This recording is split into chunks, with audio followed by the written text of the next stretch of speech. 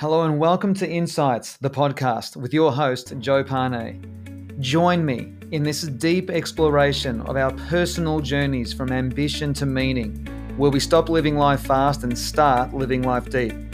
This is a journey of waking up and realizing that our lives have never been about us, but about others. True success leaves positive ripple effects on other souls. I believe that success needs to be redefined from our own personal ambitious endeavors to be redefined as the value that we leave and give to others around us. Join me now as we begin this journey to deeper connections, even more fulfillment, some fun, curiosity, life, love, and all good things.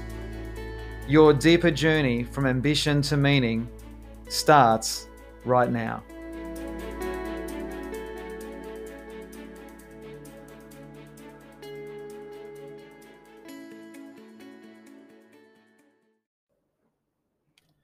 Hey everyone, it's Joe here. Welcome to episode 78 of Insights. Great to be back.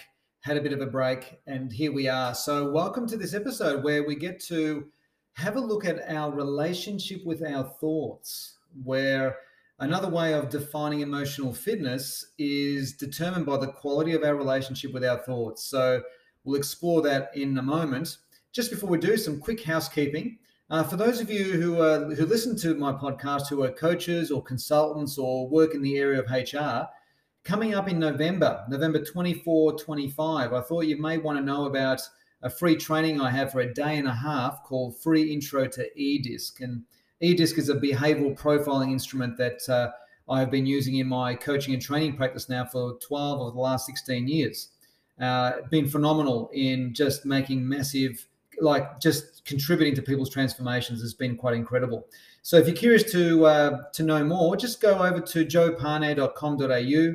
You can register there and there's a little video that'll appear where I'll get to explain it in a little bit more detail for you in terms of what it's all about. And it's a free training in the sense that it's a standalone training. So you can walk away with some pretty profound content that you can share with the people that you love and care for. You can share this with your team. You know, if you're a coach, there's enough content in this training for you to deliver a workshop by just replicating what I've taught there. And then for those of you who want to continue the journey beyond that, you can become fully accredited as international practitioners of eDisc. And that's a full accreditation program in my world of behavioral profiling. So November 24, 25, just hop over to joeparnay.com.au and you'll see it's quite obvious there on the screen when you hop onto the website. So what does this mean? Emotional fitness is measured by the quality of our relationship with our thoughts. Well, there's a few things here. There's a few different things going on in my mind here as I grapple to explain what I mean by this.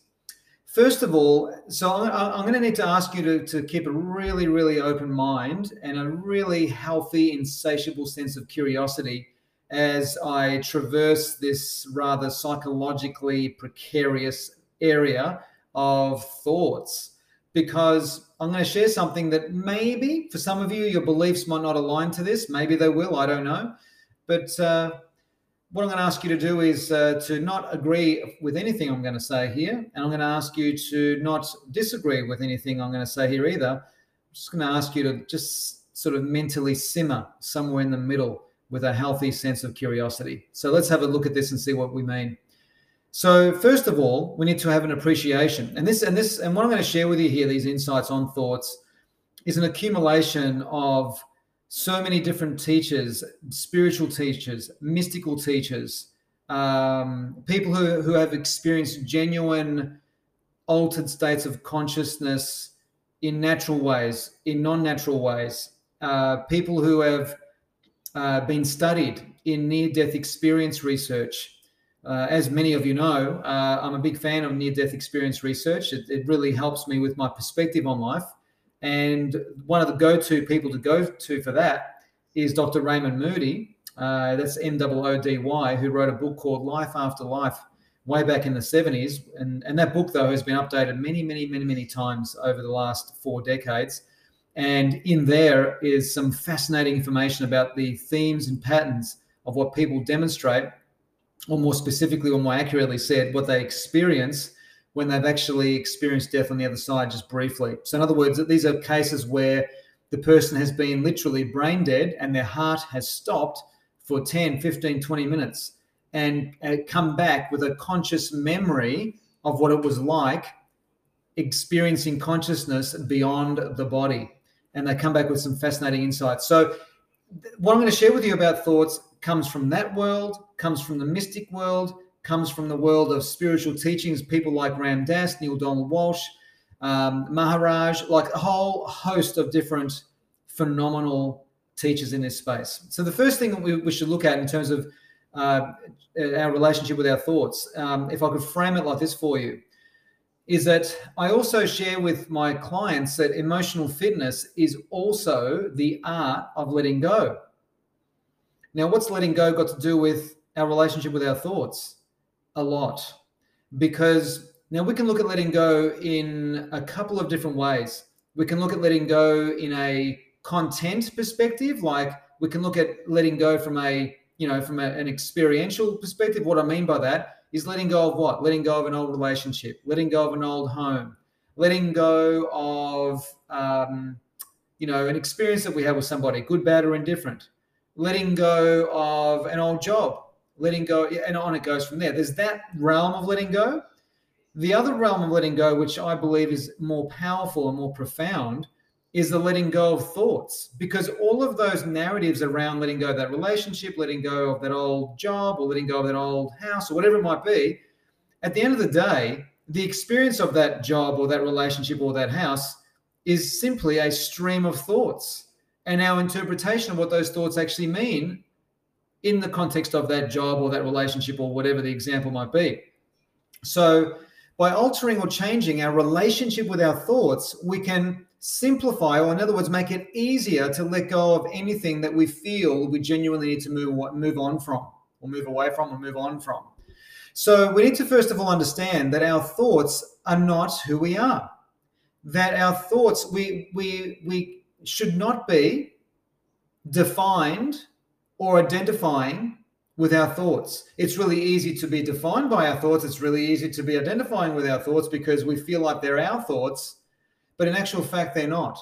They're merely streams of consciousness. And there are multiple streams of consciousness happening at the same time. Think of it this way, right?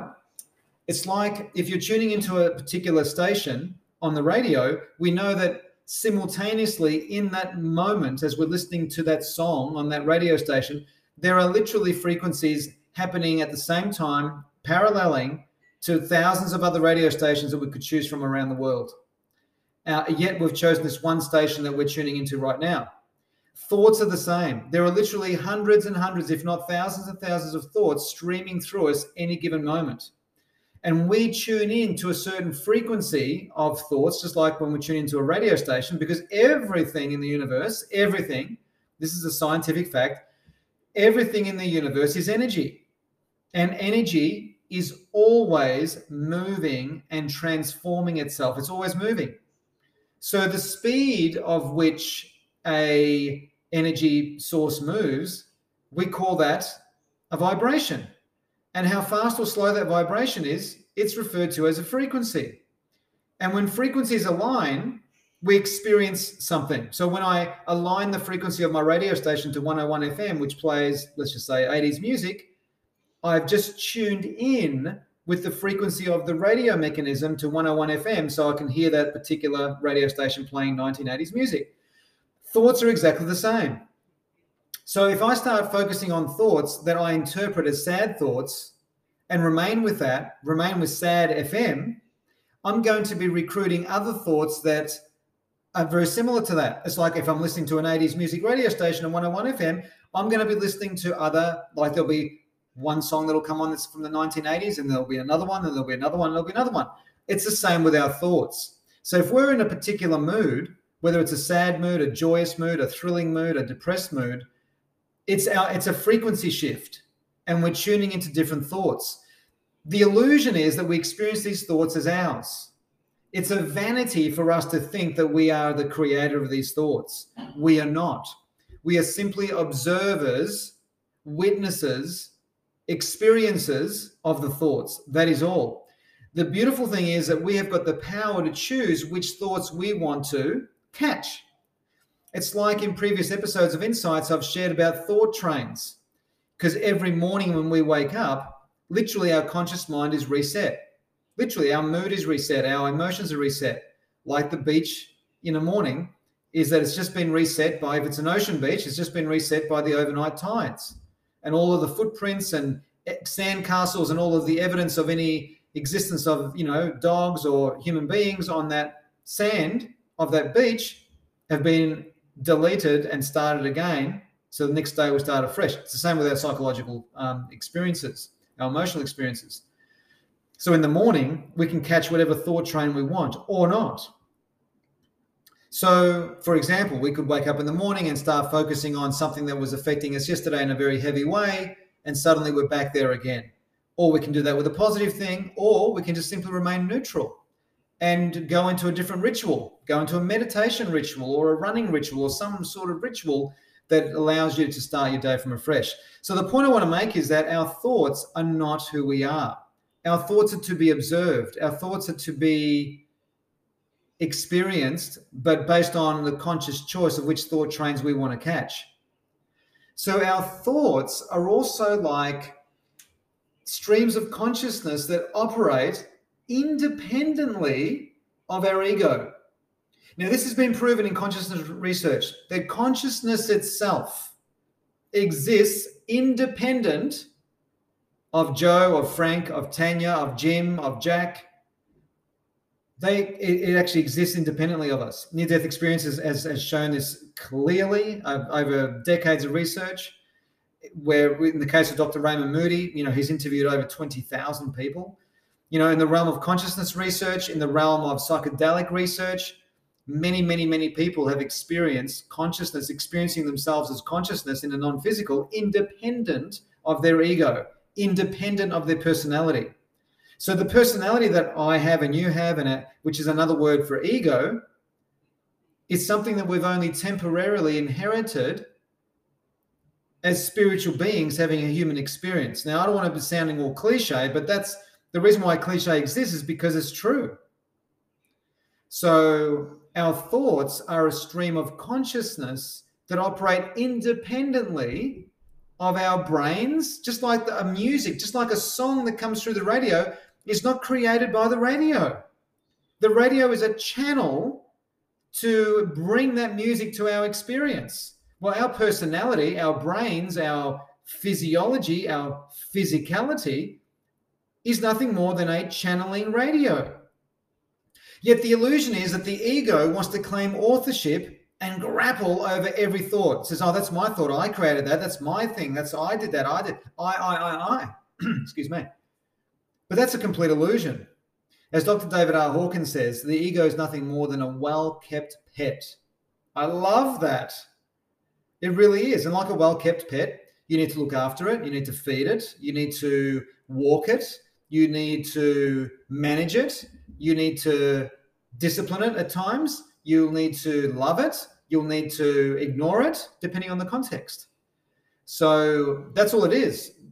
And sorry for this poor analogy here, but during the lifetime of a human being, if I was to buy a dog now, and on average, there are people out there who know a lot more about dogs than me. I don't know anything about dogs, but on average, how long does a dog live? 7, 8, 9, 10, maybe 12 years, compared to the average age of a man or a woman in their, say, 75 to 85. Chances are that that dog will pass away during the lifetime of a normal human length of time, if that makes sense. The ego is the same, but the ego stays with us until our body stops breathing, until we leave this body. So what's this got to do with our relationship with thoughts? It's everything, because the ego, as I just said a moment ago, likes to claim authorship. It likes to say, I created that thought. That's my thought. I own that. That's me. It's who I am. And if those thoughts are really weird, obtuse, crazy thoughts, it can make us get confused. It can contribute to our confusion of who we think we are. When thoughts are nothing more than frequencies of consciousness that are going through us, and we can choose which stream of frequency or stream of consciousness we want to ride. Just like we can choose which kind of radio station we want to tune into, whether it's talkback radio, classical music, 80s music, latest music, whatever it is. This is really important. This is probably the most powerful analogy and most accurate analogy I can think of to share with you in terms of what I'm trying to get across to you here about thoughts. So our thoughts are to be observed. And so if you have a thought that makes you feel uncomfortable, it's not because the thought makes you feel uncomfortable. It's because your interpretation of that thought makes you feel uncomfortable. And you don't have to remain focused on it. You don't have to keep listening to the same radio station. A thought is also known as a wavelength of frequency. Now, this is really important as well, because another analogous way of looking at thoughts is by going to the beach and observing the waves. Now, you can choose which wave to body surf, boogie board, or surf. You can choose any wave, but that wave has a beginning, a crescendo, a peak, and then it just whittles away into nothingness, into the beach. Thoughts are exactly the same. They have a wavelength. Now, what can sometimes keep a thought alive for a little bit longer than its natural existence is our ego, wanting to catch similar waves, to catch similar thoughts, to remain addicted to similar dramatic thoughts about a certain issue. We can switch stations in a heartbeat. You and I could be sitting here in our chairs or in our couch listening to this Insights podcast, and something could happen where just outside in the street, maybe there's a car accident that happens. And whatever mood that we were in sitting on the couch listening to this can change instantly because of the attention of that car accident out in the street. Does that make sense? So in other words, it's like, when you receive a text message that is uplifting or downlifting, a phone call from someone who you adore, or a phone call from someone who you don't adore so much. Do you get what I'm saying? So these thoughts are fleeting. They are waves. They don't stay around all the time. And just like the beach, all the previous thoughts or previous waves from the previous day disappear. And today's a fresh day with new waves. And as we know, the beach is different every day. And I'm talking more about surf beaches, like coastal beaches, ocean beaches. They're different every day. They behave differently every day, depending on the tide, depending on the wind, depending on what else is going on in the earth in that particular cycle of the month or the year or whatever the cycles are. It's the same with our thoughts. So our thoughts are to be observed. And when you can begin to practice the art of observation of thought without being defined by them, suddenly the capacity that we build to let go of thoughts or meanings of thoughts, of stories that we've been carrying around, becomes that much easier. Emotional fitness, which is our capacity to handle and navigate and relate to uncertainty, is significantly influenced by our relationship with our thoughts. And that's the point I want to share today. So look, I hope you got something from that. Something to think about, no pun intended. I wasn't saying that to be smart, but it is something to think about, because that's a thought in and of itself. And if you find yourself judging yourself and judging others, especially judging of self, that's just simply another thought. So one of the ways that you can, and I'm going to wrap up now I'm going to wrap up this session now by sharing with you that every day you and I have an opportunity to practice the art of letting go. So we might have a thought of, gee, I wouldn't mind a piece of chocolate right now, right? Now, you can focus on that and take action on that thought, or you can let it go. Well, how do you let it go, Joe? By taking another wave, by thinking another thought, by focusing on another thought that is streaming through you right now. Does that make sense? So, for example, one of the ways that I manage chocolate sometimes, if Chocolate FM comes up in my psyche, sometimes I will follow through and go and have some chocolate. Other times I decide I won't have any chocolate. And the way that I do that is I just simply either focus on something else, or I focus on how I will feel by having that chocolate afterwards, which is not particularly good for me. So however you want to broach this, nothing changes the fact that thoughts are simply streams of consciousness that are streaming through the radio of our brain, and we choose which station we want to tune into. So I hope that helps. Thanks for listening. And as I was saying earlier, if you're curious about behavioral profiling, on November 24, 25, I have it's on Zoom at 24, 25. It's a day and a half, a free training introducing you to the world of eDisc, which is behavioral profiling, energetic profiling. It's a phenomenal framework. If you want to know more about it, just go to joeparnack.com.au. You can register for free. And then a video will pop up that goes for about 3 or 4 minutes of me explaining what it all is. And if you're working in HR, or if you're a consultant or a coach or a trainer of some kind where you're doing work around the realm of human behavior, then this is a framework you may consider coming along and learning. And of course, being a free training, it goes for a day and a half. It's very deep. It's a standalone training. And that means, of course, that you'll get value regardless of what you do beyond that training. And as I said before, for those of you who want to continue all the way down the rabbit hole of behavioral profiling, you'll be able to become an internationally accredited consultant and practitioner of the instrument itself, should that be something that suits your business or your professional development. All right. So thanks for tuning in today, episode 78. And I look forward to reconnecting with you in the next couple of weeks for the next episode. Thanks, everyone. Bye for now. I'm Joe Parnack, and you've been listening to Insights, the podcast.